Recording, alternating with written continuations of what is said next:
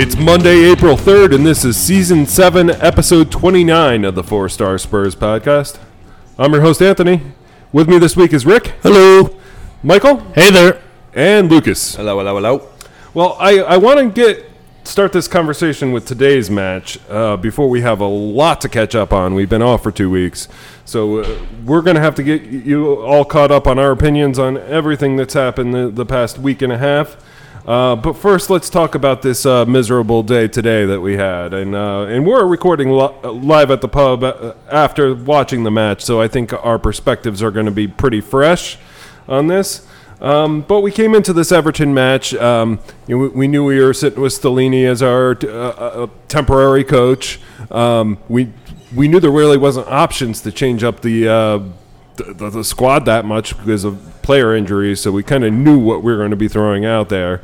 But I think we were all kind of hoping that it would be a little bit better. And I think we got in the first 10 minutes, we did see a little bit of an improvement, and it was like, okay, maybe we can play this system a little bit more aggressively, a little bit more colorfully.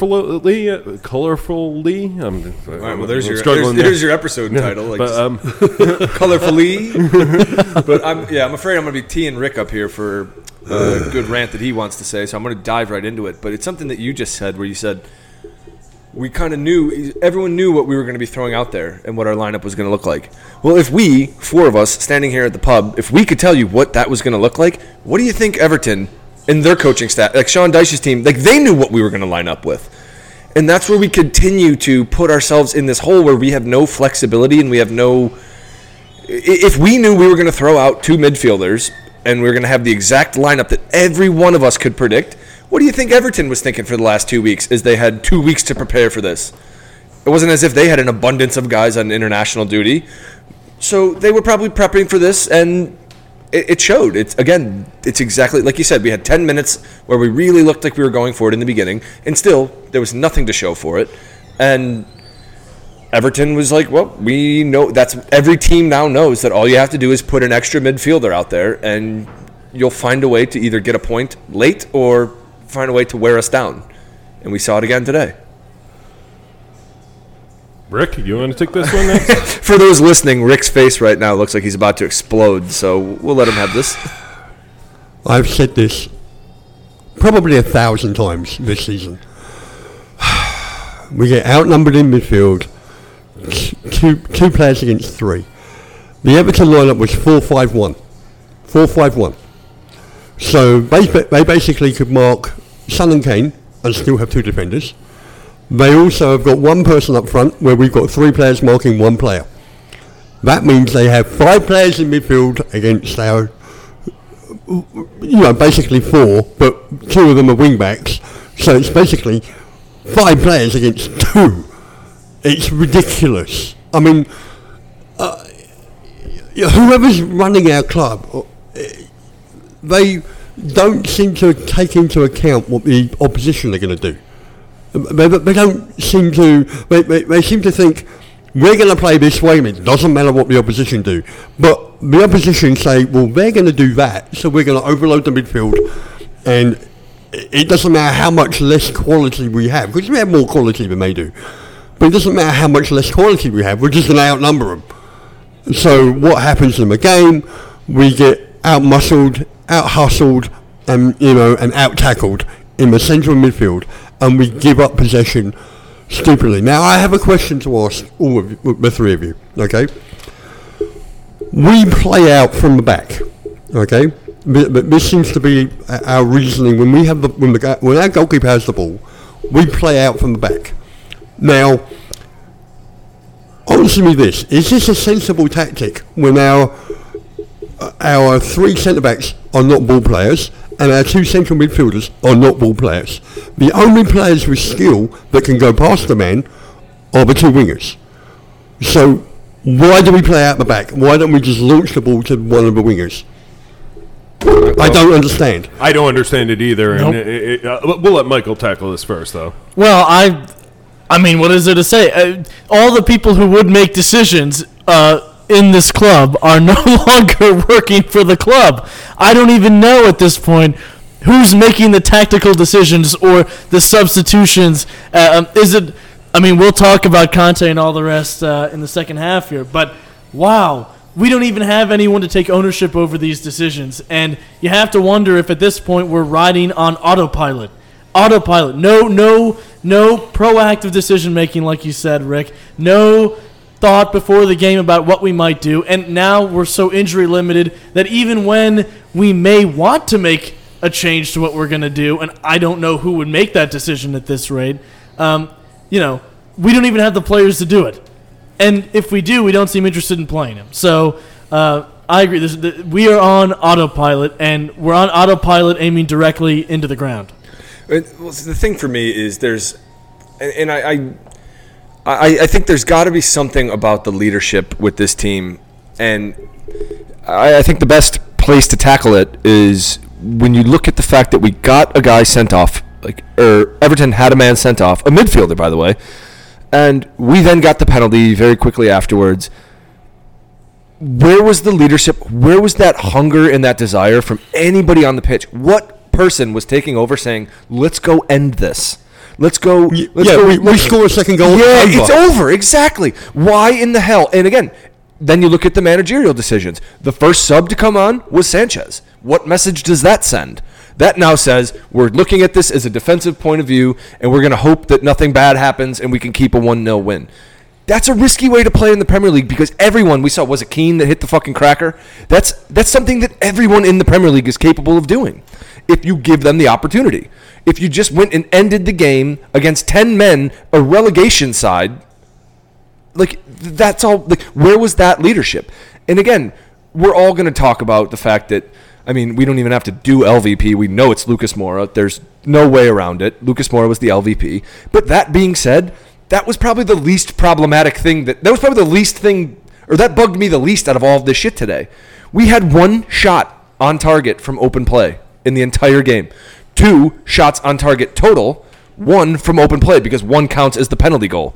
So from open play, we had 1 shot on target against a relegation side. That is fucking awful. Well, do you think maybe that's the reason why we put a defender on first? Because there's but like Rick said, it's a quality. There's no faith in the quality of our team to try and score a second goal. We had to get our 1 from the penalty anyway. But where does that lack of faith come from? What has happened in which every one of these system? Yeah, all of these players have no clue what they're doing. Son was a ghost today. Kulusevski was awful.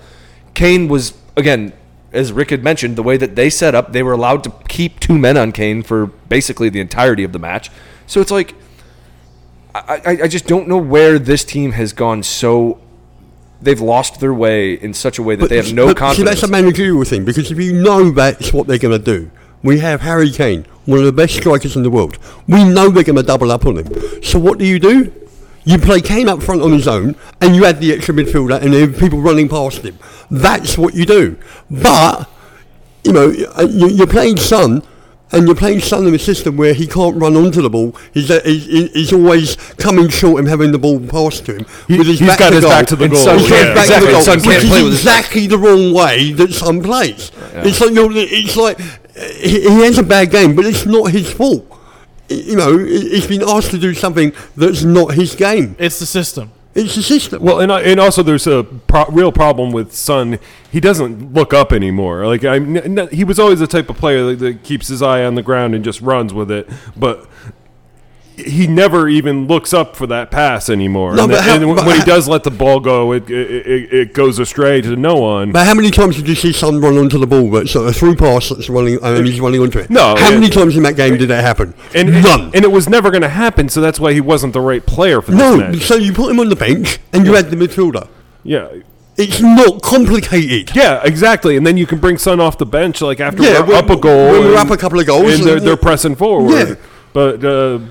and run at tired legs. It's we've been talking about it all year, but they insist on playing Son for the whole fucking match, every single match, and it hasn't worked all season in this system. And I'm not saying Son's bad, but Son can't play in this system anymore.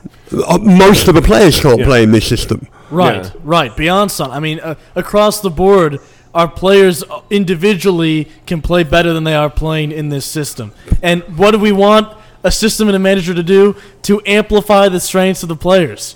That's really what it is. And we have castrated ourselves, really. And I stand corrected. There's the episode title. Castrating ourselves. We have castrated ourselves. Tottenham Hotspur. Frankly, even with the chances that Everton had today against a mid-table team or slightly above relegation team, we could have lost 3-1. I think. Yeah. I mean, we really are gave lucky. Some opportunities. Yeah. Right. We're lucky that we got away from this Everton match where they were down to 10 men for much longer than we were. We were lucky to get away with a point. When you have a look at the stats of this game, it shows you exactly what our problem is. The stats in the game are that Everton had 39% possession. 39. So we had 61% possession, okay? But shots on goal, they had 15 shots on goal. No, they had 15 shots, not all 15 shots, sorry. Yeah, with 6 of them on goal, okay? To our 8 and 2. Yeah. So that shows you that with less possession, they're getting more territory and more shots on, and more shots off. Well, and the reason for it is, again, I'm going to harp back to it, is because they dominated the midfield. So when they did have possession, they pushed us right back and got a shot either on target or off target. Yeah, you just have to look at the manager of the team, the coaching staff and whatever, should look at these stats and go, oh shit, we didn't win the midfield battle. Right. Well, in another thing, again, one of the big ones, the stat-wise. Look at the fucking heat map. Yeah, exactly. They make heat maps that you can look at, and I can look at them and see what happened. For me, again, we still, and this has been problematic for us for years, dating back to even when we were at our best with Pochettino, we couldn't figure out how to crack teams that were parking the bus. No, but see, that was a different situation. No, totally. But here's what I'm saying: because we still don't have the ability to do it. And so I thought when we got the red card called against, or when Kane did the acting and we got us a man advantage, I literally turned to, I think I was standing next to Tommy, and I said, we might be the only team on the planet where getting a man advantage is worse. Disadvantage. Yeah, it's right. It's more advantageous for them. They pushed after that. Yeah. As soon as we got a man up, I was like, now it's weird. Like, we're the only team in existence in the sport that can say that. That we get, we have a man up, and it's like, that makes it weird now because they're going to put men behind the ball, and we don't know. We had 3 corners. Yeah. How do we have 3 corners when 1/3 of the game we had a man advantage? We should have been bombing down the wings. We should have been trying to do anything we could to get that ball into the box, and instead we were just like, went up, got a cheeky penalty, and we're like, well, we'll live with that. And do you know why? Because we're playing wingback. We're playing wingers. Pansies? No, we're playing wingers as wingbacks. So they have to be mindful about being defensive. If they were playing as wingers and not wingbacks, then they would go past their men and cross the ball because they would know there's a fullback behind them, so they don't have to run back 60 yards every fucking 5 minutes. You know what I mean? Yeah. If they're playing, Perisic is not a wingback; he's a winger. And even Kulusevski would be much better if he was free. Exactly. I mean, you can see what he's done. He's making great. I think Kulusevski today actually did make a lot of runs where he got around somebody on that right side. He beat his man a lot, yeah. Right, he did beat his man a lot. I don't think it was quite as disappointing as you said, but, to what end if he's got to run all the way back immediately as soon, and there's no one in the box room to give it to anyways. There's no way that the system makes everyone work together. So, and why do you think we have so many injuries at wingback? That's the reason, because they're pushing. Right. They're pushing and they're stretching themselves and they're exhausting themselves, and then they get injuries. And again, with Rick, what you're saying though, I think the most important thing, and it all comes down to like that lack of getting outrun in the midfield, because again, not only are we being outrun, all it takes is the opposition to throw an extra man in. The 2 guys, because of injury at this point, the 2 guys that we have in the midfield are basically clones of each other. It's not as if like Højbjerg and Skip have their own unique set of skills that can complement each other. They're the same person. Yeah, neither one of these. They shouldn't be on the pitch at the same time. There was a moment in which it was right before, which again we haven't even talked about, Romero getting a yellow card. As always, he's going to get a yellow card. He got a yellow card attacking. Right, which is insane. He was in Harry Kane's spot. And so that was the problem. It was a moment where Skip just played it off to him and let Romero run into the box. And I was like, why is our center back running into the box charging forward, and our midfielders aren't. Like, that in itself was the most problematic thing. I was like, how is no one seeing this? This is a massive flaw. Because the mentality of the two midfielders we have is to defend, not to attack. Right. The wingers will attack, will hold the center if something comes back towards us because the winger loses the ball, and they'll push down the middle, And Bentancur kind of papered over those cracks for a while because he could do a little bit going forward. And to be fair to Højbjerg, he has had quite a few goals for a midfielder that's so defensive-minded. I mean, he has like about 6 goals this season. I think individually. But even when Bentancur plays, so Bentancur plays instead of Skip, I mean, if Bentancur or Højbjerg, we still get outnumbered in midfield. Even with the skill of Bentancur, we still get outnumbered because he has no one to play with. If he had an extra midfielder that was good on the ball. I'm not defending the opposition would never touch the fucking ball. But individually, you're right about the players themselves. Like I said, Højbjerg has the ability to make very progressive passes. We've seen him do it even this season. He has the time. But the system doesn't give him the space or put him in the position to do it. He's too busy covering the defense, and we haven't talked about Dyer playing very direly once again today and making tons of mistakes. It was very dire. It was very dire indeed. And so Højbjerg has to, and Skip, you're right, have to keep a defensive mentality. Our wingbacks have to keep a defensive mentality, and that's pulling basically the entire team. After that penalty that we scored, I felt like we were under siege. And I think our players felt like they were under siege, and that was while we outnumbered them. We had better quality, we had better numbers, and we were a goal up, and we were playing like they were about to run us over. And the reason for that is because we have players that are doing multiple positions. Okay, they're covering. They're covering themselves and they're covering other positions. So you have the 3 centre backs that are covering the fullback positions, and then you have the wing backs that are covering the fullback positions. So you're playing 11 players that are playing 14 positions. You see what I mean? Yeah. It's because when you watch Man City play, okay, I hate the comparison, but I'm going to do it. When you watch Man City play, they play 2 centre backs and they play 2 wing backs. Okay, but they only play 2 centre backs. Okay, but they have 3 in midfield. And it looks like they're outnumbering the opposition because they're only playing their own position and no one else. Each guy is tasked with one thing. They're tasked with one thing to do, and that's it. So they always look like they're outnumbering the opposition, whereas we always look like we're being outnumbered because our players are playing multiple positions. And another thing too that we just, I know Michael, you just brought up like Dyer, and he had a few shaky moments. For me, another thing, how many times did Hugo throw somebody under the bus today with playing out from the back with him? I don't know why we play out from the back. I have no clue. Such a nice Hugo. Again, one of the best. He is, without doubt, the best shot stopper we've ever had at this club. That being said, it was such a refreshing change of pace to have Forster for the last couple weeks when we didn't have to shit ourselves every time we played it back to Hugo and wonder, oh my God, like who's he? He threw it to Dyer. He passed it to Dyer like a few times in the middle of the park when Dyer was surrounded by like 3 people, and then Dyer gets bullied off the ball, and we're like, oh, Dyer, you suck. Where it's like, why the hell would you play it there? Right. Like, Jesus, like lump it up, do anything different. But it's just.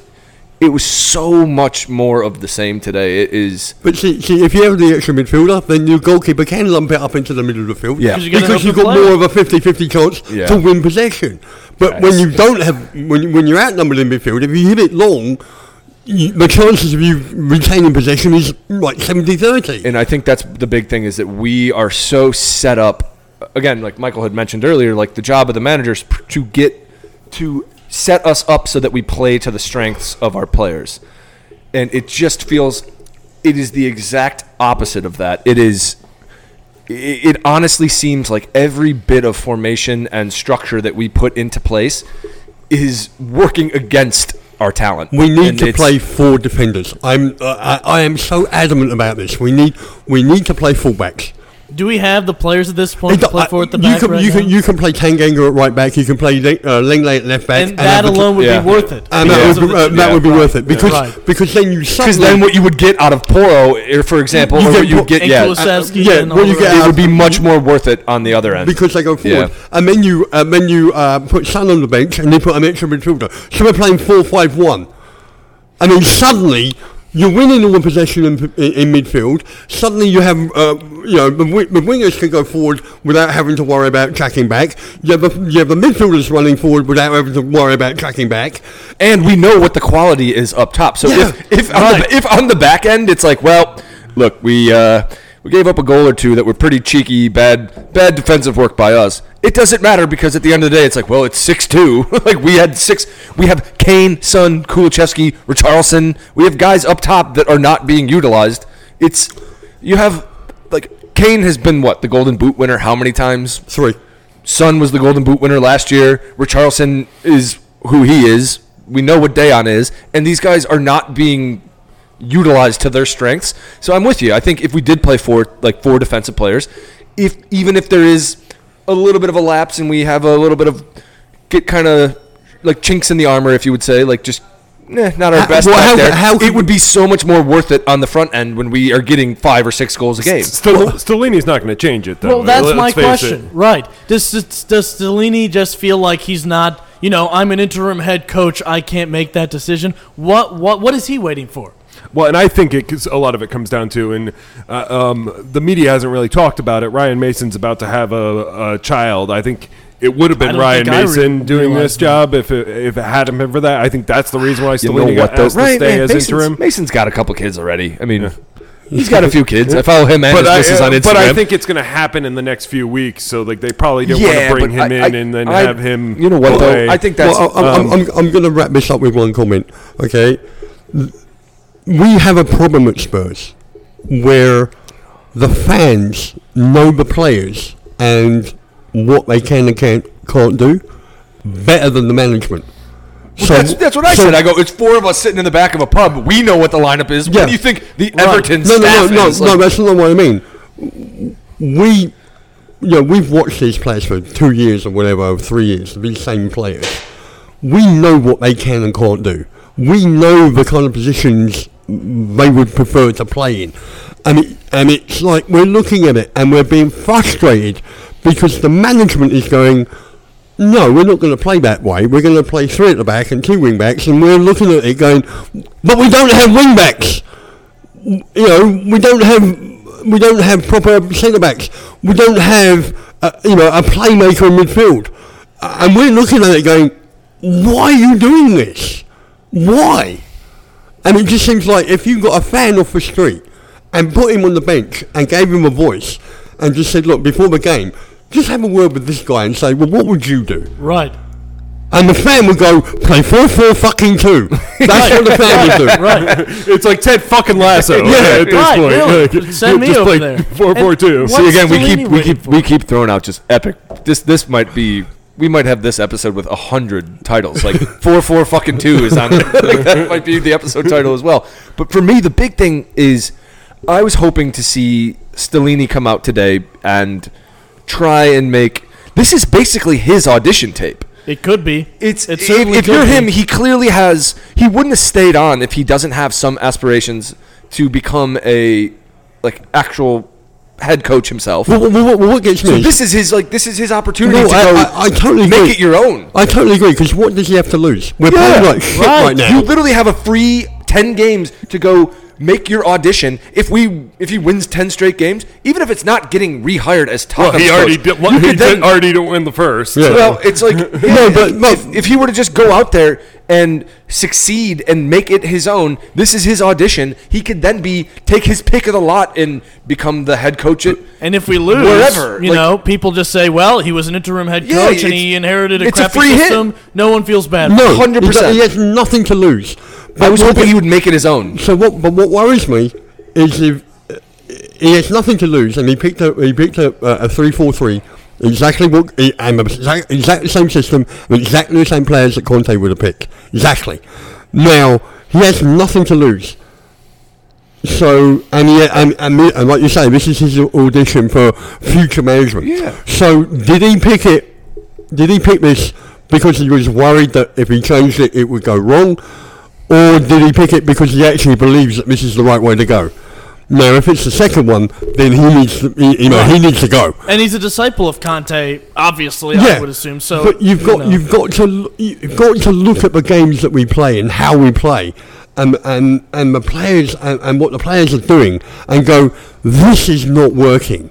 I don't care what your personal beliefs are, because you can play that system when you have the right players. Right, you could. You go through the summer and you go, okay, I'm going to buy 2 wing backs, I'm going to buy 2 centre backs, I'm going to buy more midfielders. When you have the players, you can play that system.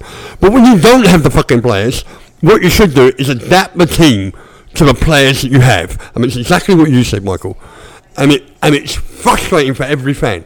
Yeah. Well, I think this is a good place to go to MVP, which I think we all know our LVP, but Porro. Yeah. Porro played well again. Yeah.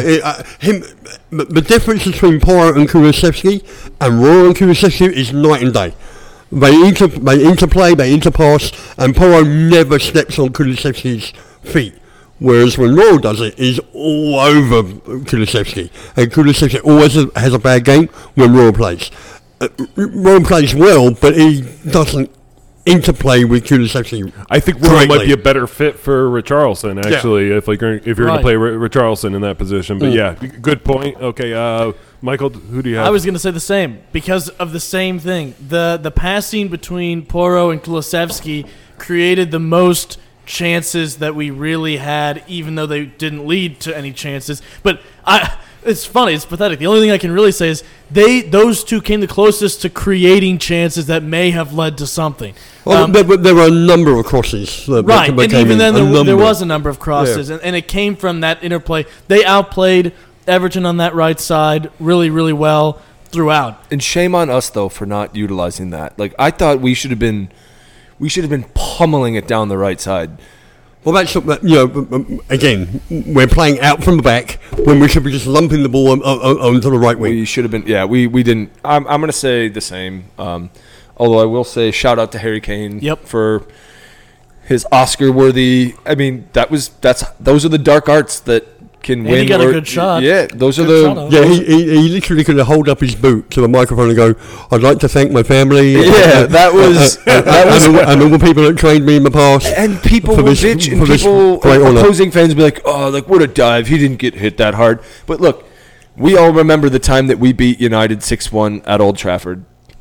Yeah, and Lamela to the face. Would we have that great memory if it wasn't for Lamela taking that cheeky dive off like the love tap to the face? Those are the dark arts that win or lose matches, and so fair play to Harry on that one. Well, what happens is if a player puts hands on the face, it's a red card. Yeah. But the trouble is, if you don't go down, the referee won't do it. Yeah, exactly. It's the refereeing's fault. Right. If you go, if you get slapped in the face and you go, ref, he slapped me in the face, the ref is not going to do anything. If you fall down and roll around on the ground, the ref will send him off. It's a refereeing issue. I don't think it's like a player being cheeky. No, it's a refereeing. It's a refereeing issue. Would you say who's your MVP? Oh yeah, I'm going to agree with you guys. Porro, and he's been MVP for most of us the last 3 podcasts. It really is. Could you imagine if we had him since fucking August? Like how much better they off got it done then. My God, yeah, it would have been so he much is better. A class above what we're used to out on the right wing. Yeah, I mean, it certainly would have won us a few more games. Like we would be maybe sitting solidly in 4th place instead of this. Like now we're probably still in 5th place. We're in 4th place on goal differential. But United has like 2 games in hand. Both Newcastle and United have 2 games in hand. Yeah, so I know the games. I'm not worried about Man United. They're going to implode. If we wanted to finish top 4, like this was a game that we needed to have. I mean, for God's sake, we're fucked. We were playing for. No, I don't think so. Man United have got so many games because they're still in the FA Cup, they're still in Europe, and they've got 11 Premiership games left. So they're gonna blow up at some point. But Newcastle looked brilliant this weekend. Yeah, but Newcastle get 3rd and we'll get 4th. That's what I reckon. Well, and Lucas is obviously our LVP. You can't come on the pitch as a substitution and then get a stupid red card. But does anybody have anybody else that they want to point out some poor performances for? Dyer was bad. Son was bad. But again, see, this is the problem with our team. The players are playing badly because they're not playing in the right system. Yeah. I mean, Son was miserable today. Yeah, he's Golden Boot winner last year. Yeah, but it's the equivalent for any American for an American sports analogy. It'd be like if you were talking like baseball, let's say, and you took your center fielder and you had him pitch that day and he got smoked, and you were like, well, he was the worst player. It's like, yeah, because he's not a fucking pitcher. No. Right. So it's like, how do we attack Son when we're just like, he's not being told to play his best. He tried to find space today to shoot. It's you so see tough him looking. It's so tough to find an LVP when it's like you want to call them out for being LVPs, but at the same time you're like, it's not your fault. Though Dyer, it's Lucas Moura. It's your fucking fault. Dyer, you were told to come out and see out the game, and you fucked it like an absolute psychopath. But again, Dyer is receiving the ball in the centre of the park with no midfielder to pass to, right, exactly. And no fullbacks to pass to. And then we're all like, "Wow, I can't believe he lost the ball there." You're like, "Well, yeah, it was him against 3 people." Well, our whole defense cycled it around our own box so many times that it was going to give me a heart attack. Again, partially the system's fault, but also, man, at some point, I'd rather just clear it than play as if the field is the size of our box. Yeah. Well, I think this is a good place to wrap up the half. The second half, we have a shit ton more to talk about. We're going to talk about how the Conti sacking went down. Good. How the and if you thought that first half was pessimistic, stay tuned for the second half. We're going to be real. Paratici on leave and all the bullshit that came with that. A lot of fun things to talk about. The coach search, all that nonsense, and thank you for contributing to our poll if you participated on Twitter. And then we will preview the Brighton match, but first we're going to go to Luke's Locks.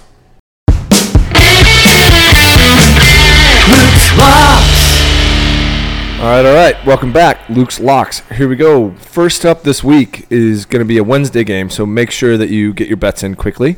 It's going to be Man United minus a half goal at home against Brentford.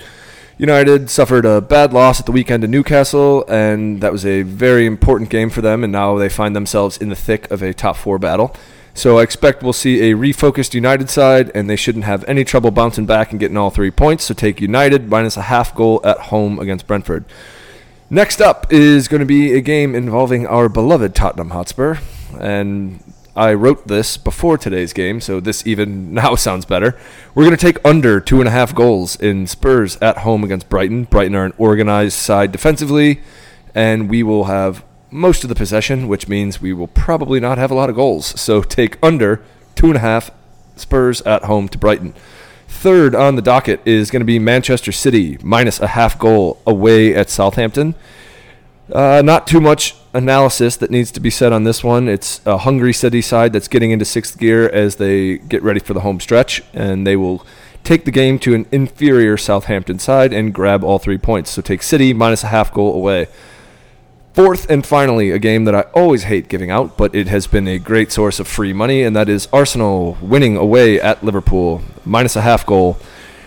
I'm not going to go into this because I don't want to talk about Arsenal, but it's free money. They're a very good side, and they're demolishing teams. So take Arsenal minus the half goal away at Anfield. There you have it. There's your 4 free picks of the week. Let's go get rich, kids. And now, here's Michael.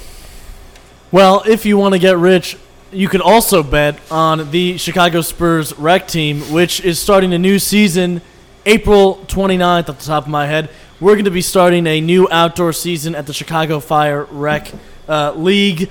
We just wrapped up another fantastic league. Our team worked really hard. We pushed really hard.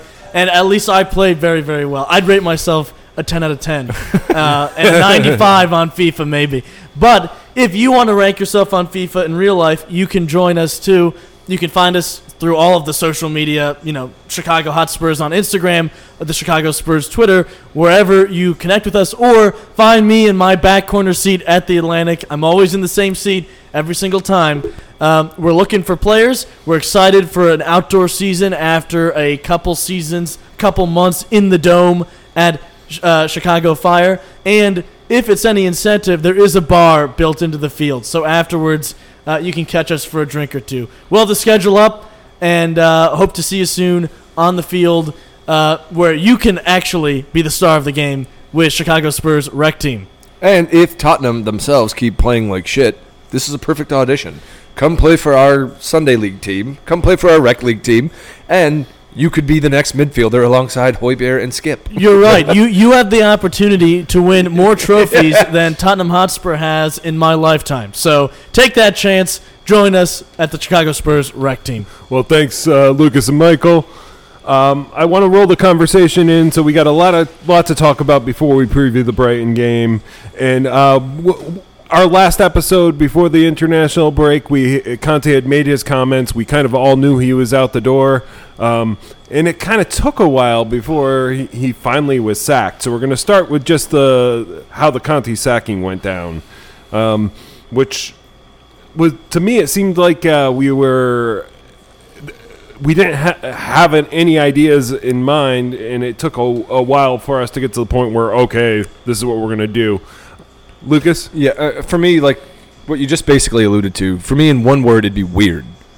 I thought the whole way that went down was weird. We knew as soon as he made that like presser that was with all like his rant and all of his comments, which, by the way, he said nothing that wasn't true. Right. He was bang on with everything he said. But as soon as that happened, we knew, all right, it's over. So why it took like another like 8 days before the sacking happened, it was so... And again, I'm sure there's like financial... Levy's probably thinking about a million different things, but it just seemed so weird that we hung on for like another like 8 days before it was... We all knew we were going to be going our separate ways. It just felt so strange. Well, basically what happened was he did the press conference. I mean, he left for Italy straight away. He gave the players 2 days off, and he was in Italy. Yeah. So, Must be nice. It wasn't like Levy had the chance to talk to him face to face because he was gone. Yeah. It's like he said what he said and he was off. Which I assume was on purpose, by the way. Yeah, it was absolutely on purpose. So that was partially the reason why it took so long. As for the rest of it, I think we all knew and we were just waiting for it. It was like we were waiting for the Trump indictment and we were waiting for Conte to go, and it happened within a day of each other. It was like, you know. Well, here's the thing about it. They both dragged out. Yeah, right, they both dragged out. But that was the 3-3 to Southampton draw. That was the final straw for that presser. He had an easy way of, in the short term, saying the penalty wasn't deserved. We could have played, we played well. We played better than them. It could have been our win. Why am I pointing that out? Conte could have bought himself more time. He chose to get fired. He could have bought time. He had excuses that were valid for that game that he could have made, despite how poor I think that performance was. He didn't need to kill himself. He didn't need to fall on the sword at that moment. Beware the Ides of March, I guess, but it was his choice at the end of the day. It was not, the club making the decision and he really wanted to stay on. No. In the moment when he could have made covering excuses, where he could have said, stick with me, and Daniel Levy and the club may well have stuck with him, which is part of why I wonder about how long it took to actually get rid of him, because maybe they were still deliberating. Seems like he made this choice himself, and the rest of us just had to deal with it. Well, and then they did it in the dead of night, right? In England, like where a lot of people were already asleep. Yeah, it was like 11 o'clock. It was 11 p.m. The club didn't seem enthusiastic about making that decision, and that makes me think, it redoubles my view that this was a Conte decision, not a club decision at all. To me, yes and no. I'm with you 100%. It was his decision to leave, but for me, the big problem is why. Because again, it basically explains the fact that we've been wondering for the last 6 to 8 months. Like, is he going to sign a new deal? Right. We've been wondering that the whole time. So where has this disconnect been, in which a manager one of the best managers on the planet doesn't want to be part of our club? That's to me the big problem. And it's the same thing. We ran out Mourinho. I know a lot of people didn't like Jose because he's a prick, but it doesn't mean he's not one of the best managers in the world. Right. And he's won a trophy with every single club he's been at except one. So why did Mourinho, why did Conte, why are two of the best managers that have ever set foot at our club be like, I don't want to be here? And to me, that's the big problem, and that's what needs to change. Because he was backed. Well, people will blame Levy, and people will say, well, Levy didn't back him. Yes, Levy did. Yes, he did, yeah. Yes, he did. He gave him 150 million fucking pounds. To be fair, though, we didn't... We signed Richarlison for 60 million, our most expensive player ever. But where was he going to play? As a bench player. But where was he going to play? That's not the thing. It's we all talk, and that's one of the reasons that I don't get worked up when we do, like, transfer windows. Everyone just, excuse me for being a bit crass here, but everyone just jerks off like, what a great window that was. We don't know. You can't decide whether or not it was a good window for, like, a couple of years. Everyone was like, wow, we just got all these good players with the bail money. 2 of them, maybe 2. I'm like, 1 was Erickson. 1.5. One Lamella is like a half because he couldn't stay healthy.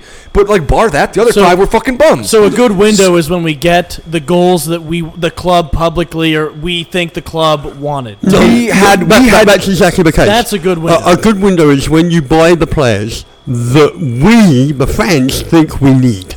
See, but again, it's not about. I like to be wrong. I'm going to be pessimistic. I want to be proven wrong. For me, it's if we're going to back a manager, we have to hand him the keys. We have to hand him the keys and say, this is your club. You do what you need. And Levy, your job is to just be, if he wants him, I go for it. I think we did. Because we can't have Levy involved in these decisions. Well, Levy hasn't been involved. Something has to change. Levy hasn't been involved. No, I think Paratici was involved. But again, this is such a cop-out, though. Levy, Paratici, like, Enoch, like, everyone wants to, like, something has to be. Look at the common denominator. They're the common denominator, and we've now had multiple managers in a row that can't get what they want done, and we're a club without trophies. One thing that is constant is Levy. I kind of disagree because in this instance, just with Conte, because we signed Richarlison for 60 million. Okay, is the Brazil. Was that somebody that Conte wanted, though, or was that a Levy signing? Irrelevant. He's the Brazil centre forward. He plays up front for Brazil and scores lots of goals for Brazil. Okay, we signed him. Any manager in the fucking world would go, thank you.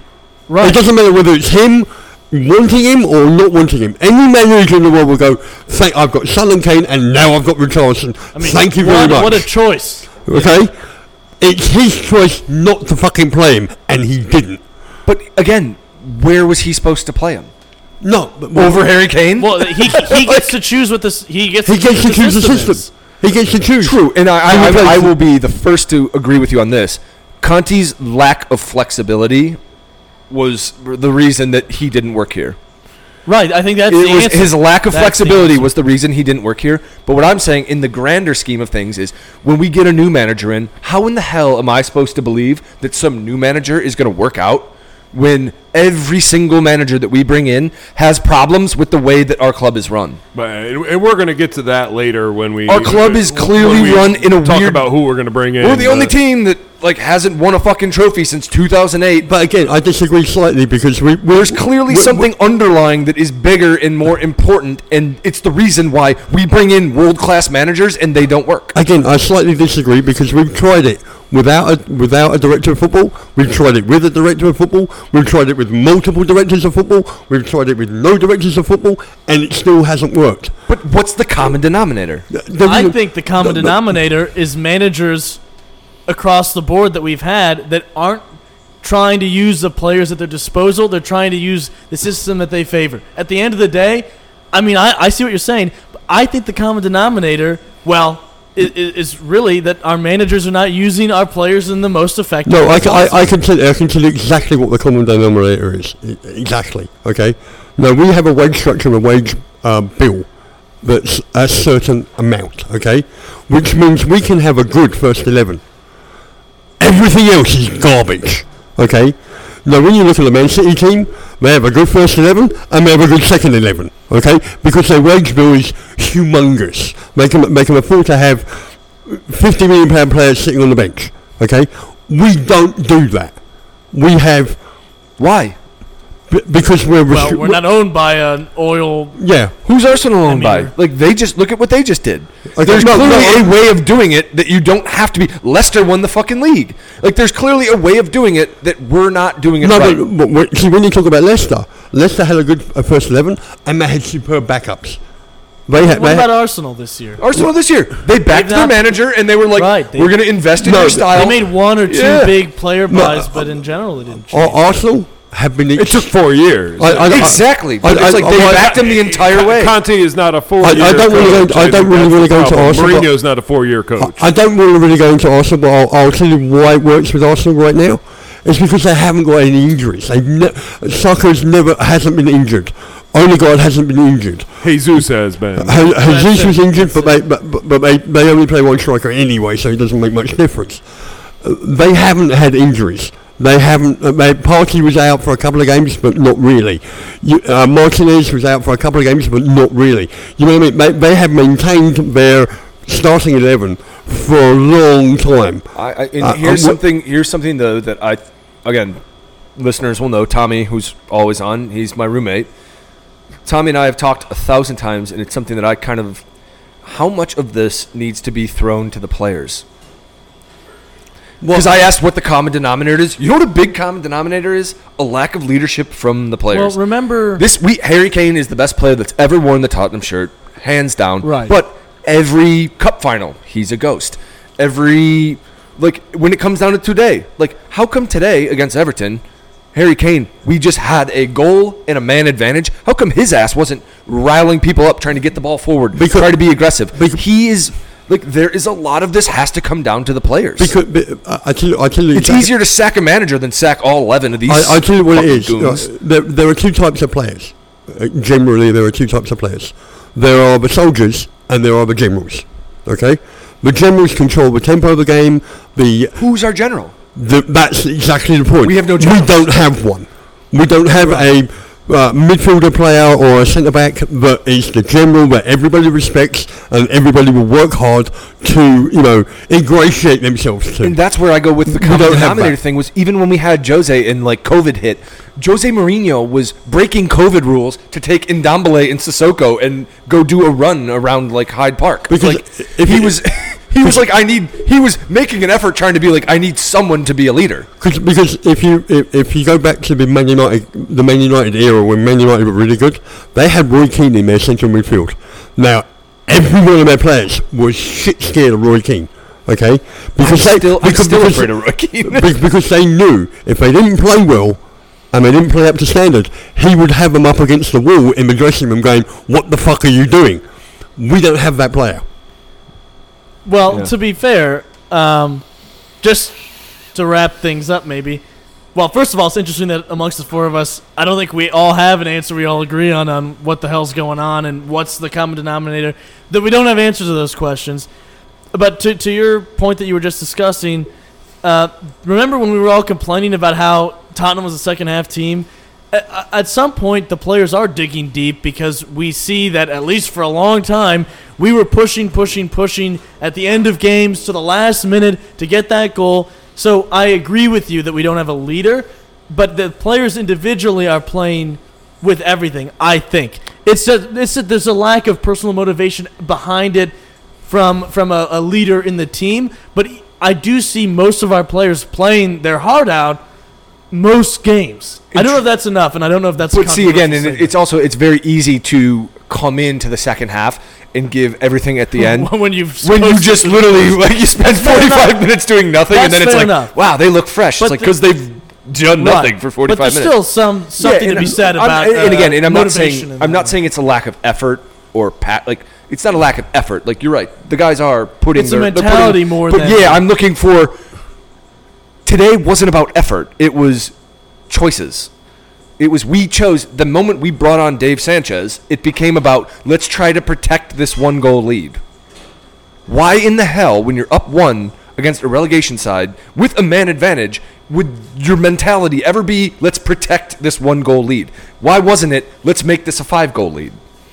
And that's the thing, that's where we have the lack of with our players. It wasn't about effort, it's about mentality. And because weird. we have cowardly management, that's what it is. Right. Certainly a manager that we needed to take charge and didn't. The manager should come out and say, at half-time he should have said, we're going to go for this. And then when we went the men up, the game stops for 5 minutes while that red card was going on. The manager should have been on the side of the pitch going, right, lads, here we go. And again, kill them. And I will, second goal and fuck them. I'll wrap this up, but I'll kind of end with a question, which is the worst. But to me, it's That's a horrible way. I know, but but it's how we all feel right now. And the big thing is, again, we've been a better club than Man United for like the last 6 years. They brought their new manager in there, and they just won a trophy. They just won United just won a trophy within 8 months. So what is our common denominator? What is the problem that we can't sort out? And again, with today, and the reason I'm like, I'll end it with a question is, how in the hell am I supposed to believe that whatever manager we bring in next is going to sort it out? Because the manager's going to be a new thing. He's going to have nothing to do. The common denominator, we haven't figured out what it is yet, but it's still going to be there. Whether it's the players, whether it's Levy, like, it's all still going to be there, and the new manager's going to come in. How am I supposed to be like, well, I believe in this guy. He'll sort it out. If Jose and Conte couldn't. Well, speaking of potential new managers. Well, I first want to go to we have to talk about Paratici. Right. So Paratici comes out with a club state. So the club puts him out on a pedestal on social media and allows him to talk to the fan base and the Spurs community in general. One day, then the very next day, finally FIFA makes the decision that, like, no, you can't operate due to the Juventus issues that we've talked about in past episodes. We don't need to circle back to all that nonsense, but all of a sudden he can't do his job anymore. What's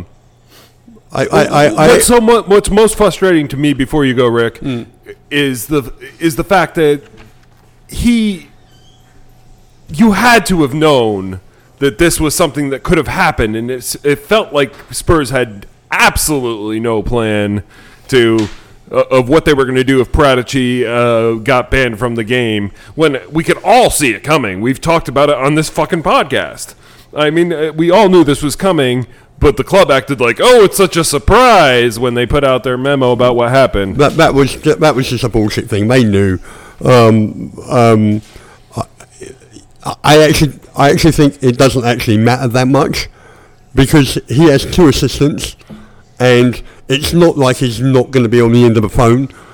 You know what I mean? He can't work, but, you know, he can take personal phone calls, and they can go, well, you know, we're looking at this player. What do you think? But do we want them to do that? Like, are you open up the club to legal issues? No, but that's what would happen anyway. Well, and I also I want to throw this out there for you guys, because this is something that I thought about. That I'm like, ooh, so we got a great deal from Juventus last winter, where we got Kulusevski and Bentancur, both players that have been very good for us, and we didn't pay that much for them.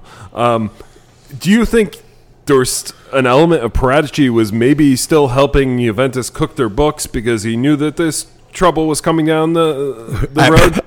Absolutely. Yeah. And does that put us in jeopardy? I don't think it does in terms of FIFA. No, and again, I would say what puts us in jeopardy is the fact that we just lost a very good director of football. That's what sucks. And yes, I think that those signings could have been some weird, like, Paratici, like, trying to cook books or something? Of course, 100%.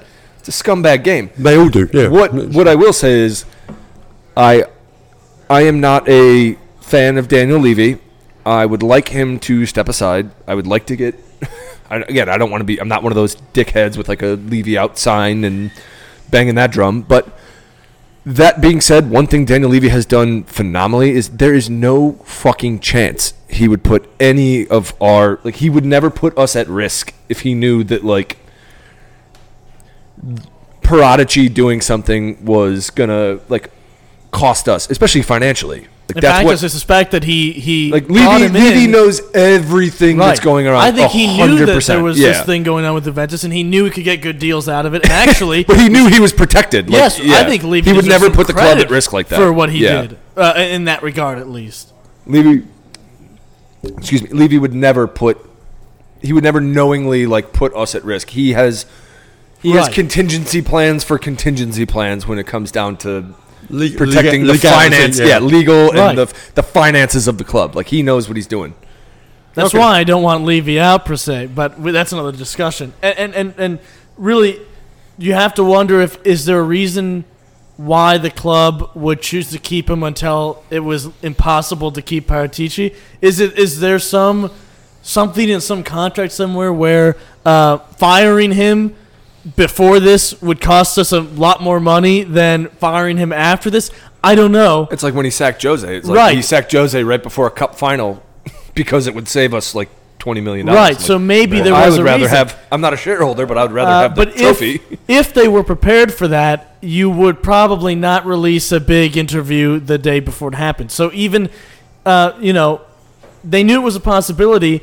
They presumably planned for it, but really what we've seen from that statement, the way it was written and worded, the way they handled it, it doesn't seem like they thought it was a possibility. It doesn't seem like there was a contingency plan where someone would immediately step up into the role, or even now, before Everton, that someone would step up into the role. It seems as though they really did assume that the appeal would win. Yeah. And it probably will. And it probably will. So there must be some reason behind the scenes, though. I don't buy general stupidity as a reason, but maybe I'm being naive and optimistic. Well, what would happen is, if he's not stupid. If you hire someone, there's a lot of things he's not stupid. Right. Because if you hire someone that you know has got legal troubles, then firing them before the legal troubles become apparent could be seen as dubious in that effect. Right. So you don't want us to get involved in that. It was the same thing when we signed Basuma in the summer. So everyone was like, I don't know, Basuma's got these. Like, do you think Levy would have signed Basuma if he hadn't had like a team of private investigators or something like out knowing what the actual crack was with that entire situation? Levy knew exactly what he was and was like, all right, good. No, I know that this is never going to go to trial. This is a bunch of nonsense. We'll sign Basuma on the because G. Levy would say, look, he would say, I hired him. I thought the legal troubles would be resolved by now. Oh, we didn't really know. Yeah, he knew. Yeah, Levy knows. He just didn't want to put us in peril. So do we really worry right now, or Well, we don't have a director of football that can actively participate. No, but it's problematic. He's got two assistants that do probably a lot of legwork. Right, and many. I mean, Stellini, of course, has been working with him for a while, and they're both Italian and are in the same circles in the same world.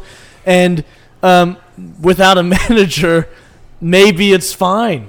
Maybe it's not a real issue. Maybe it looks worse than it actually is. You have no clue whether the new manager coming in will want a director of football, because we know Pochettino doesn't. Pochettino doesn't, but we don't know. I don't want him as my manager. So pound sand. But you know what I mean. You hire the manager first, and then go. And once we know what their vision is, exactly. If you know their vision, and you go, okay, do you want a director of football? Do you want Paratici? If you want Paratici, we'll back him to the hill, and we'll try the thing. So if you don't, then we'll just drop him. Maybe I'm getting the consensus that maybe this isn't such a big deal. We just put this to the side until we figure out the current situation. Until we get the new manager come in. Yeah, and I think that's one of the big things, and that's probably why I feel as low as I do right now. This is probably the lowest I've felt as a Spurs fan in a very long time.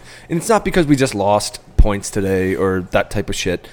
It's because I don't know what our vision is. What's the long-term vision? I don't know what's our plan. I will always back our plan. Even when we brought in Nuno, I was like, okay, he was like the 11th choice, but if he's got a plan, I'm in. I will back the plan. But you have to tell me that there's at least a plan in place. And right now, I feel like we are so lost at sea. Well, it's 100%. Well, that's the problem. Nautical analogies, but yes.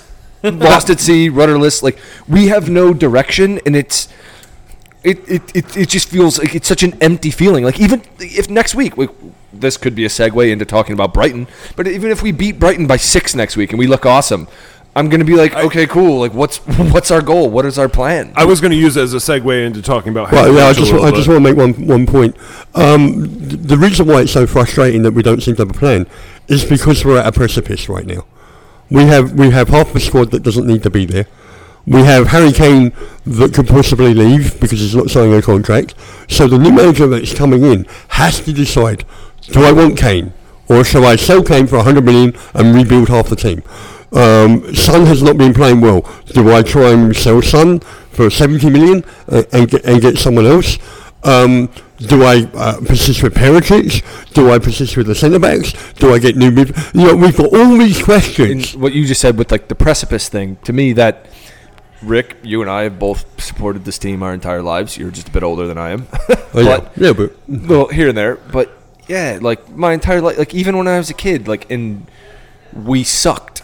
Like it was okay because like we had like a vision and we had like a plan, but we sucked, but it was because, like, okay, we couldn't get good players. The reason that this is so much more frustrating is, like, we now don't have a vision, and I have 4 fucking attackers up front that are players that any team in Europe would be just biting to try and get a chance of. Like, that's why I think it's so frustrating is, like you said, we're at a precipice. We have an opportunity right here we have quality. We do. We have amazing players. We have a lot of quality, and we now have the best stadium in Europe. We have all this going for us, and now we find ourselves rudderless, and we're like, well, where do we go? Because we don't. That's why it's frustrating as because and that's what we're going to talk about next, because we need to first bring in a new coach and hope that they can bring us some kind of rudder. With them, I guess, if we're going to go with the rudder analogy. No, so we need a coach that comes in and looks at the players, forgets what's gone on the last 18 months. He needs to look at the players on the training pitch and go, what is the best system for these players? Right. I don't care what's happened before. I don't care what system you played before. I don't care what positions you played before. I need to look at each individual player and go, okay, you want to play centre back, you want to play winger, you want to play full back. Okay, let's go. I couldn't agree more. Who is that? Who is that? Well, it takes a coach. It's going to take somebody that comes in with a set of balls. You're going to have a set of balls, and you're going to have to, and this is the biggest thing, you're going to have to set aside your ego. I was about to say, actually, you have to set aside your ego and be like, look, I've done things this way the entire time, but I've never had a team with Kane, Son, and Kulusevski and Richarlison. So maybe I adopt a new way of doing things. To me, it's exactly the big problem was this summer when we had the friendlies, and everyone knows, always come to the Atlantic. We have all of the matches on, but we also do the friendlies in the summer. Right. So we had like the Spurs password, like Spurs play, and we were watching the friendlies that we played this summer. And I forgot, we were playing somebody, and Conte was like trying Lucas Moura out as like a right winger. He was trying to make him be like, he was trying to make Lucas Moura as a wing back.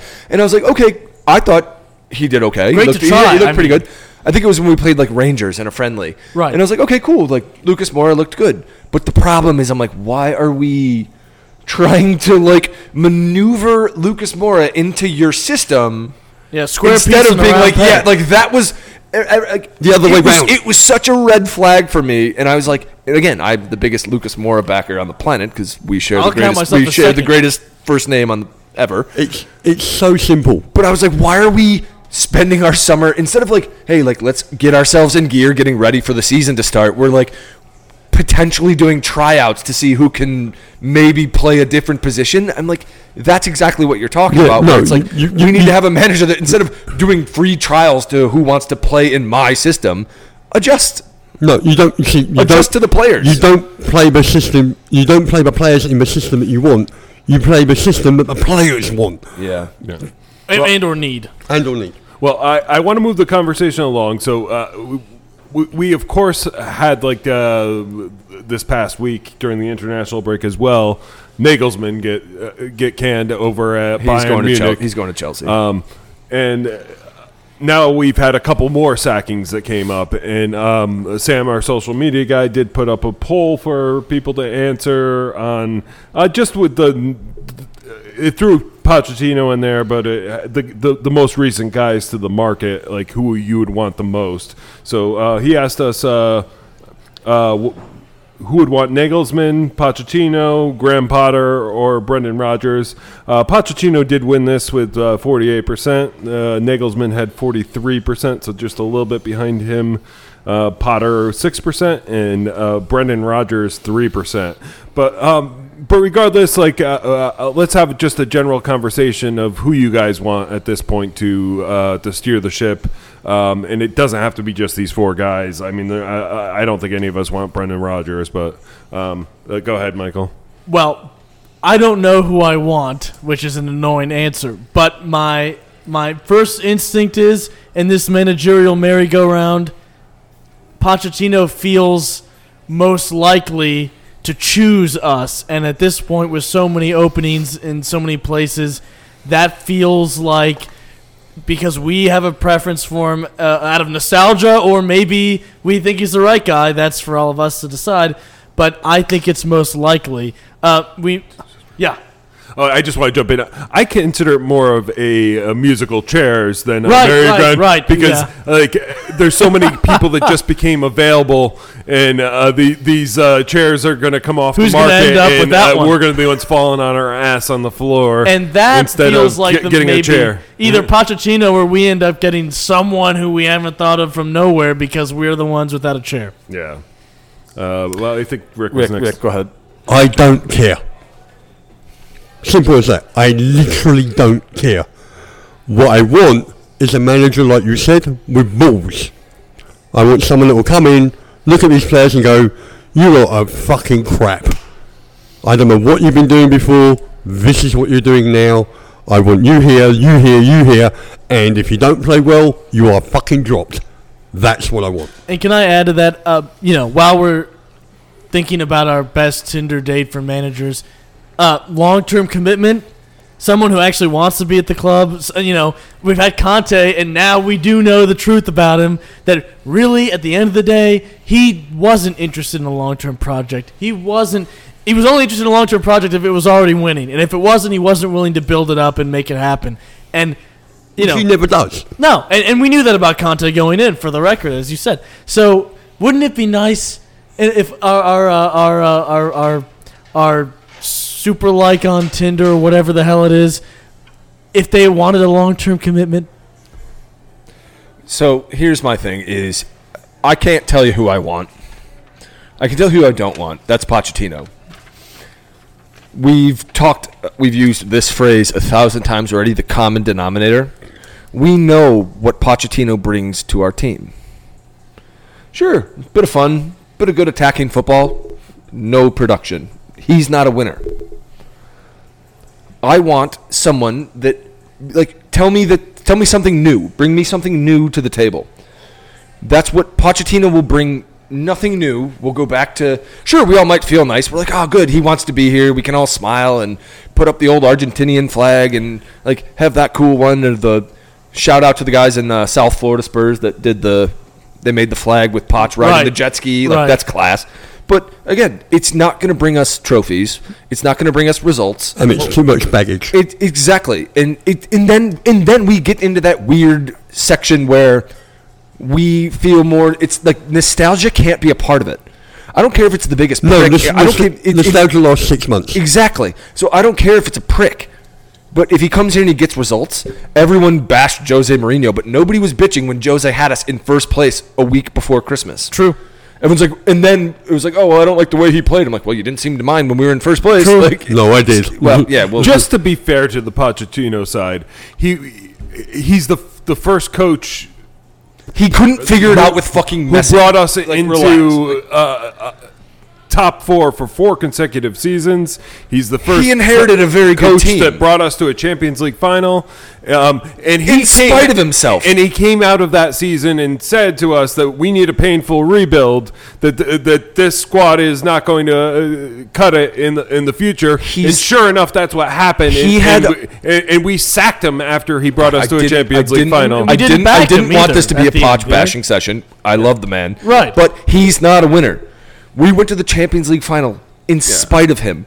While we were going to the Champions League final, we didn't win an away match in the Premier League since January. Well, we beat Fulham away in January off the Winks last second goal, and then we didn't win another Premier League away game until November when Jose got his first game and beat West Ham. So the entire time that Son and Lucas Moura were doing their magic in limping us into a Champions League final. And then had the rest of the year going to Mourinho, and then the year after that, we were looking good for the first half, and then all the wheels came off for Mourinho after that. So I mean, I think exactly what Pochettino said was going to happen happened. To be fair to the man, Like, and maybe thing, if we had backed him and this is why done the rebuild, because he built us up the first time and got rid of all the dead wood. And no, but he also walked into a really good windows team. that we didn't buy anybody for him. That was the real problem. That was his call. I agree. He chose not to buy him. People seem to forget the 2 months leading up to the Champions League final. People seem to forget that every press conference he did, he was subtly saying, "I don't want to be here anymore. Yeah. If we win the Champions League, I'm gone." Yeah. You know, he was doing that for months and before also, that Champions League final, and it made me hate him. When I use the term, he's not a winner. When we played, now again, Klopp had just been in the Champions League final. They had just lost to Madrid, so he had a little bit more experience. But when we went to the Champions League final, Klopp had his boys ready to go. It was a business trip. Right. Pochettino had us walking. He literally had our players walk over hot coals, singing Kumbaya, doing some God knows whatever the fuck that crap was. Like, happy to be here mentality. And Klopp was like, no, we're here to fucking win the Champions League. And they did. We did get fucked up. Now we got boned. We got fucked over in that. But who do we end up with? I mean, we have Nagelsmann, who I have a feeling is going to go to Chelsea. Right. Of course Pochettino might even go to Real if we'll get Graham Potter. No, I actually disagree. I think Luis Enrique will go to Chelsea. You think Enrique will go to Chelsea? He's a big-time manager that manages big-time players. And they've got big-time players. Nagelsmann has turned us down before, right? For Bayern at some point? Yeah, but the thing it was more like I think he was kind of interested, and then he got the Bayern offer. Okay. I'm like, so here's the thing: if you're going to get offered Bayern, you take Bayern. That's true. Ironically, which is such a bummer, is now who we bring in as a manager, finishing top 4 has a big part of that. That's what sucks. Is now we need to finish top 4 if we want to get in the best manager. What manager's like? Yeah, I want to go to this shitbag team that's playing in Europa and keep Harry Kane and all the rest. As opposed to a team that's going to be. So again, there's with Chelsea. I think the one advantage we might have in getting in our manager choice over Chelsea is that Chelsea seems to not have patience. Chelsea, as Thomas Tuchel, he won them the Champions League and then got sacked for having a bad 6 months. You know what? If I was Daniel Levy, I'd interview managers, and my first question would be to them is, have you seen us play? And if he says no, I'd hire him. Yeah, well, here's the big thing. Right. This will be my answer to the big question, Anthony, is who do you want to bring in? I'm a fan. I'm here at the pub with you guys. It's not my decision. I want the biggest, best minds at our club to come together and say, this is what our vision is. This is what our goal is. And then you aggressively go after that vision with reckless abandon. And that's the big thing for me is we cannot have another Nuno saga where Nuno was doomed from the second he walked into... Feel bad for him to this my God. The second he walked into Hotspur Way in Enfield, he was just like, I'm a nothing. I was the 11th choice. We cannot have a saga like that. We have to go after it. We have to immediately decide this is what we want, this is who we want, and then if he wants crazy wages, if he wants this type of things in his contract, whatever, go for it. But we have to be aggressive for our man. That's our vision. Because we can't just do another saga and show up next August and being like, well, this was our 11th choice, and hopefully we figure it out. And Michael, wrap it up with this. Yes. I would rather have an interim coach for a little bit longer to get the guy who's the one that we want, who's the right one, than to say, well, we've been waiting for so long. We got to hire someone. We're bringing back Nuno. We've got to, the return. I'm willing to be patient for the right manager, or for at least someone who wants to be the manager and the club thinks has a good shot of being the manager. Well, that's the thing. We've actually got the fullback option because we can go, we'll just wait until the summer. I mean, we can secretly go for this target or that target, but we know if it doesn't work, we can go, hey, Poch, you want to come? And we'll go, yeah. Right. Exactly. So... Yeah, well, there's always that. Well, let's move the conversation along. So we have to preview a match. We're going to do this in 5 minutes. I don't think we need to talk a lot about this because it's dismal, and I don't think our predictions are going to be that good for this. But we're taking on Brighton at home on Saturday, April 8th. So this upcoming Saturday at 9 a.m. And they're in 6th place in the league. This is not a bad team right now. 43 points. That's 12 wins, 7 draws, 7 losses. They did draw Brentford this past Saturday, and they do have to play a midweek match on Tuesday, so they have one shorter day. United, isn't it? it's Brentford. It's Bournemouth. They just drew 3-3 to Brentford this weekend. Yeah, it's Bournemouth.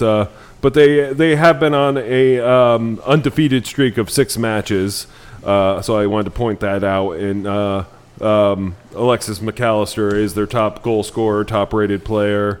We know like some of the other players like Marsh and Gross that are contributing to their team.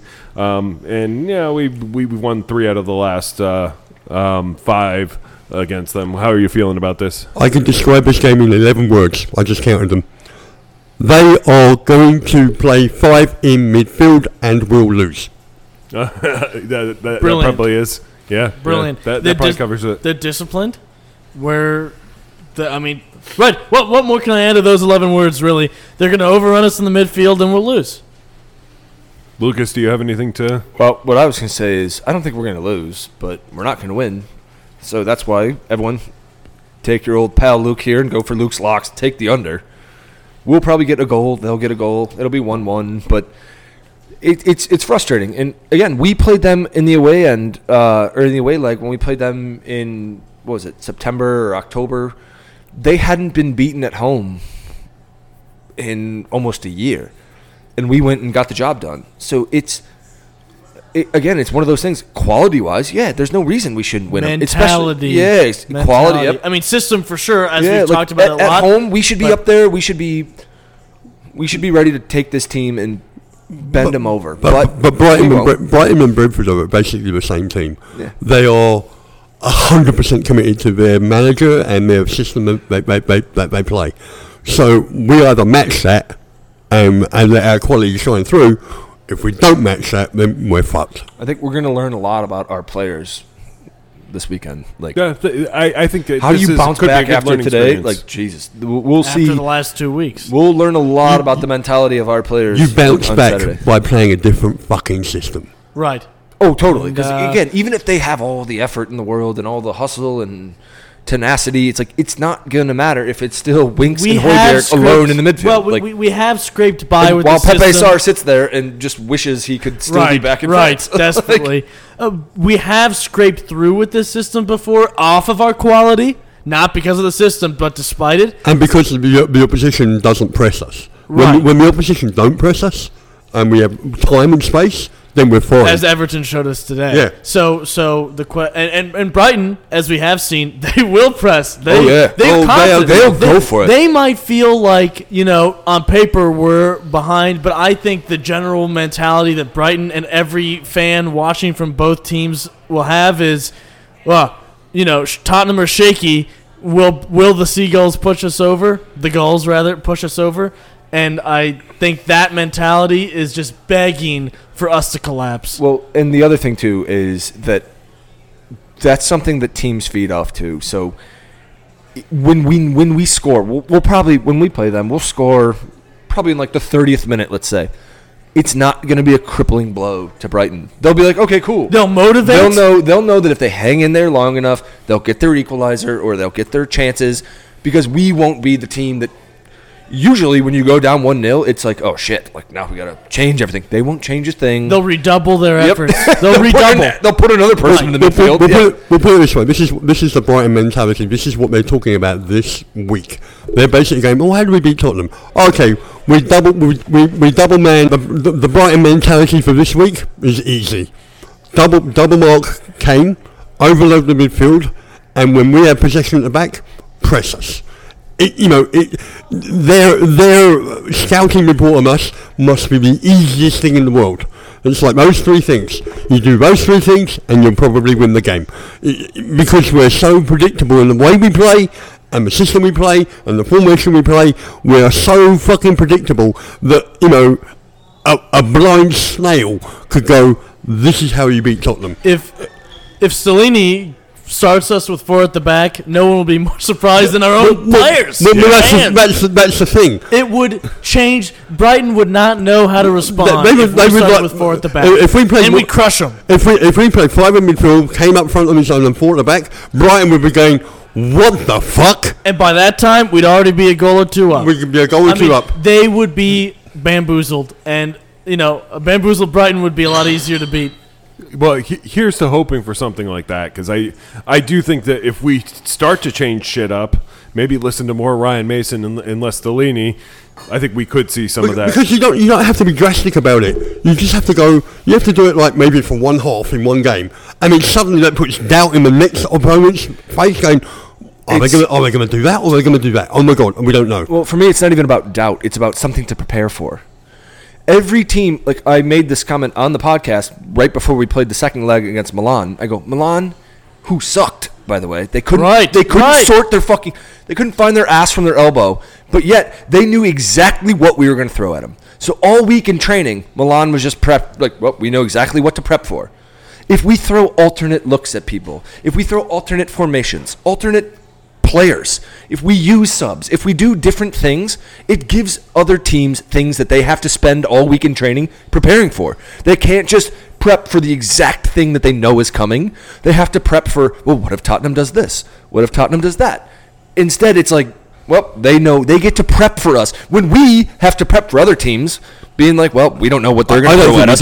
Every single team that plays us knows exactly what to prepare for. I literally don't think we do. I don't. The great managers like Alex Ferguson and the Leeds manager, I can't remember, the Leeds manager of the 70s, what they used to do, they used to scout the opposition team that they're going to play the following week. And what they used to do is they used to make their reserve players play as the opposition player. The opposition it's team. Like a scout team. So you're playing your 11 that you're going to play against the reserve players that are going to play in the system of the opposition. And you can't do that if you don't know what the opposition is going to do. Exactly. Well, everyone does. Or you have to give me your prediction, Lucas. 1-1. 1-1. Poro scores. Poro, okay. Michael? 1-1 and it's a Harry Kane penalty. I never, ever do this. Never. But we're going to lose 2-0. I never predict us to lose. We're going to lose 2-0 because we're not going to do what you said. No, we're not going to do what we're not going to change the system at all, We can dream. I don't think we change the system either. I do think it's going to be a draw as well. I'm going to predict a 2-2 draw. I think we get a goal from Kane, and we probably get a goal from Poro because he's just been that good lately. But I'm not going to have a big picture wrap-up conversation because I think we've kind of the whole episode's been a big picture conversation. It's a pessimism fest. It's been the worst. Pessimism infest. We have like a zillion names that we can pick from this one, but I think this has been a fantastic episode. I appreciate all of you guys for being on. Thank you to Rick, Michael, and Lucas for being on today, but that about wraps it up. And thanks to Tommy for editing today, Charlie for the music, Sam for social media, Kimberly for the logo, and as always, the Atlantic Barn Grill. Great to be recording here. Find us on our many platforms. Hit the subscribe button and write us a review on those platforms, or give us a review wherever you get your podcasts. Check us out on Twitter and Facebook at 4 Star Spurs and our website at 4starspurs.com. Come on, you Spurs.